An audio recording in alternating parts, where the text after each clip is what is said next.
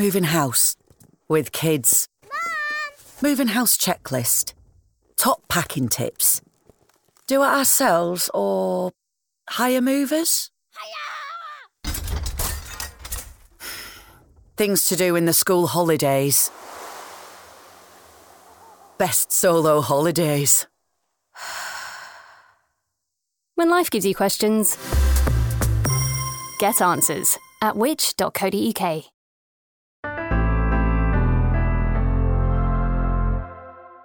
Hello and welcome to the Which Shorts podcast. I'm Rob Lilly. Today on our podcast, bringing you the very best articles from Which, your home of free everyday advice, we're taking a look at the world of private healthcare. In this piece, we'll look at the costs, what you should look for in a provider, and hear from those with both good and bad experiences of the system. One that's increasingly popular as the NHS continues to face additional pressures. To read us this article, originally written by Josh Wilson, I'll hand you over to Harry Kind. The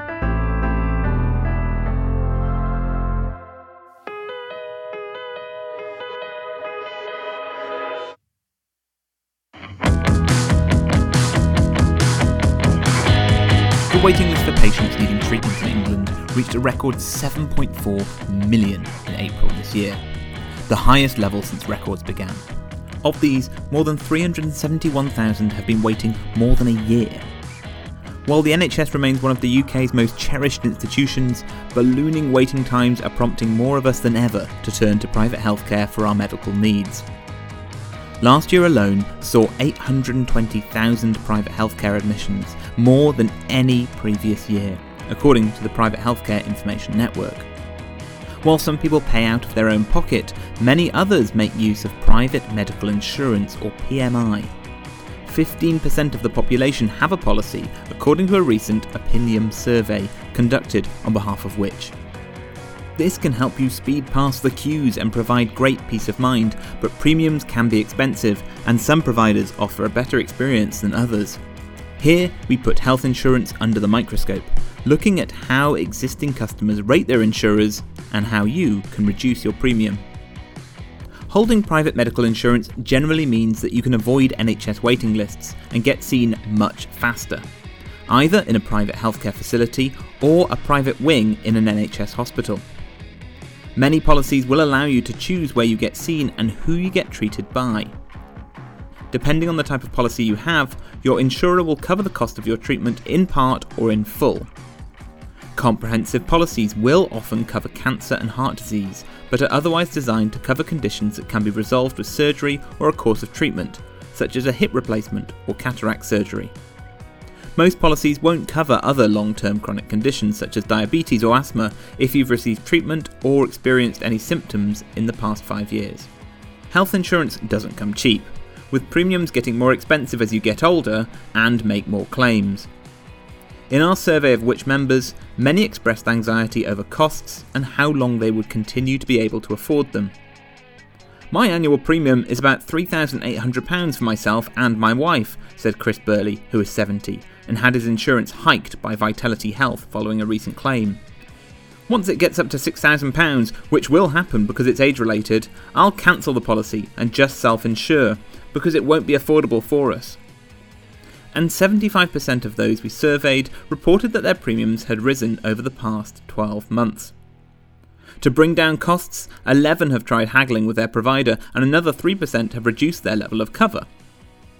If you have recently claimed on your policy or you have a pre-existing health condition, you're likely to see more substantial price increases. Brian Walters, Managing Director at medical insurance broker Regency Health, points out that most providers publish a scale where you can see the effect that making a claim will have on your premium. In some cases, the jump in annual costs can be prohibitive. Most insurers produce a no-claims discount scale, and a first claim typically results in a 10% loss of no-claims discount, explains Brian. On the surface, that doesn't sound like much, but a 10% reduction in no-claims discount roughly translates to a 45% increase in premium. This is because it's not a 10% loading on the previous year's base premium, but an increase in this year's base premium along with an annual increase for age and medical inflation. This would mean an annual premium of £1,000 rising to £1,450, on top of the excess you would have paid when claiming. Dale LePage, a private medical insurance and relationship manager with health insurance broker Assured Futures, points to the rising popularity of guided options, which have helped drive costs down across the market. These are a special type of policy where your insurer will give you a set list of local hospitals and consultants to choose from when claiming. We've seen around 30% drops in people's premiums by taking advantage of this. It's a huge saving, says Dale. It's not without its limitations though. If you suddenly find yourself really unwell and there's a particular hospital or consultant you wanted to see, you've lost the ability to do that, he warns. Child-only policies are another recent innovation. They tend to be much cheaper, but as the name suggests, they only cover your children. If you have the option to arrange health insurance through your employer, this is generally cheaper than doing it yourself. A workplace policy may even cover pre-existing conditions, but it's important to double-check, as you usually won't be able to purchase any top-up cover if the policy doesn't meet your needs. Switching providers is rare among private medical insurance policyholders. Just 3% of the members we surveyed said that they had done it in the past year in an attempt to cut costs, which is linked to the fact that it's often complicated to carry over cover for pre-existing conditions. But don't rule it out, particularly if you get a much better price or cover for other health conditions you may develop in the future. When we asked about the experience of claiming on their policies, customers were much more positive.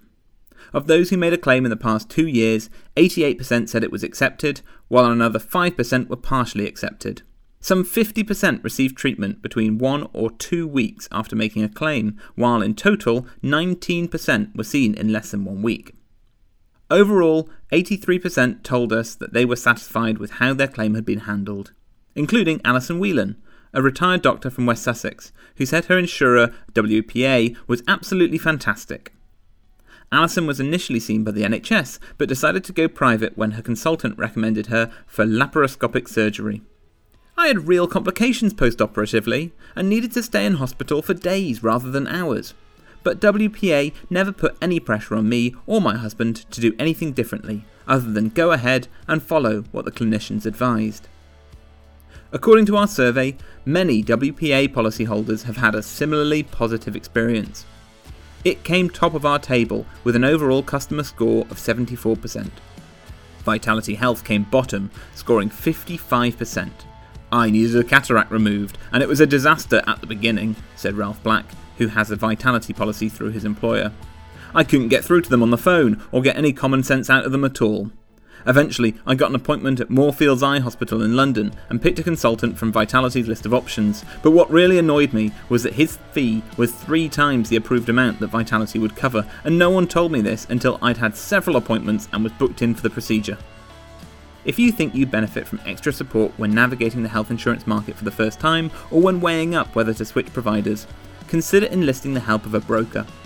Many of the people in our survey complained that policy documents can be hard to read and full of jargon. A broker can help you understand the ins and outs of different plans. It's worth getting the opinion of more than one though, as not every broker has access to the entire market and the same deals. Also check that they are registered with one of the industry trade bodies, such as the British Insurance Brokers Association, which is a code of conduct that members must adhere to. And when comparing policies, remember to check how a claim will affect your monthly premiums. Some providers may offer policies that won't increase your premiums if you claim, or only claim a small amount. Finally, as Brian Walters points out, there's no such thing as the perfect private medical insurance policy.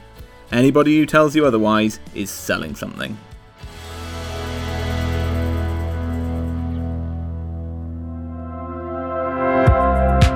Thank you so much to Harry for taking us through that piece, and to Josh Wilson too, the author of this article, which was originally written for the August issue of Which Money magazine.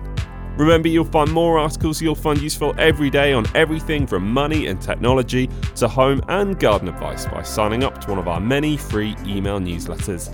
And you can do that at which.co.uk/newsletters. We'll be back next week for another episode of Which Shorts, and thanks for listening. Which Shorts was produced by me, Rob Lilly, while the exec producer was Angus Farker. Last minute escapes. In the sun.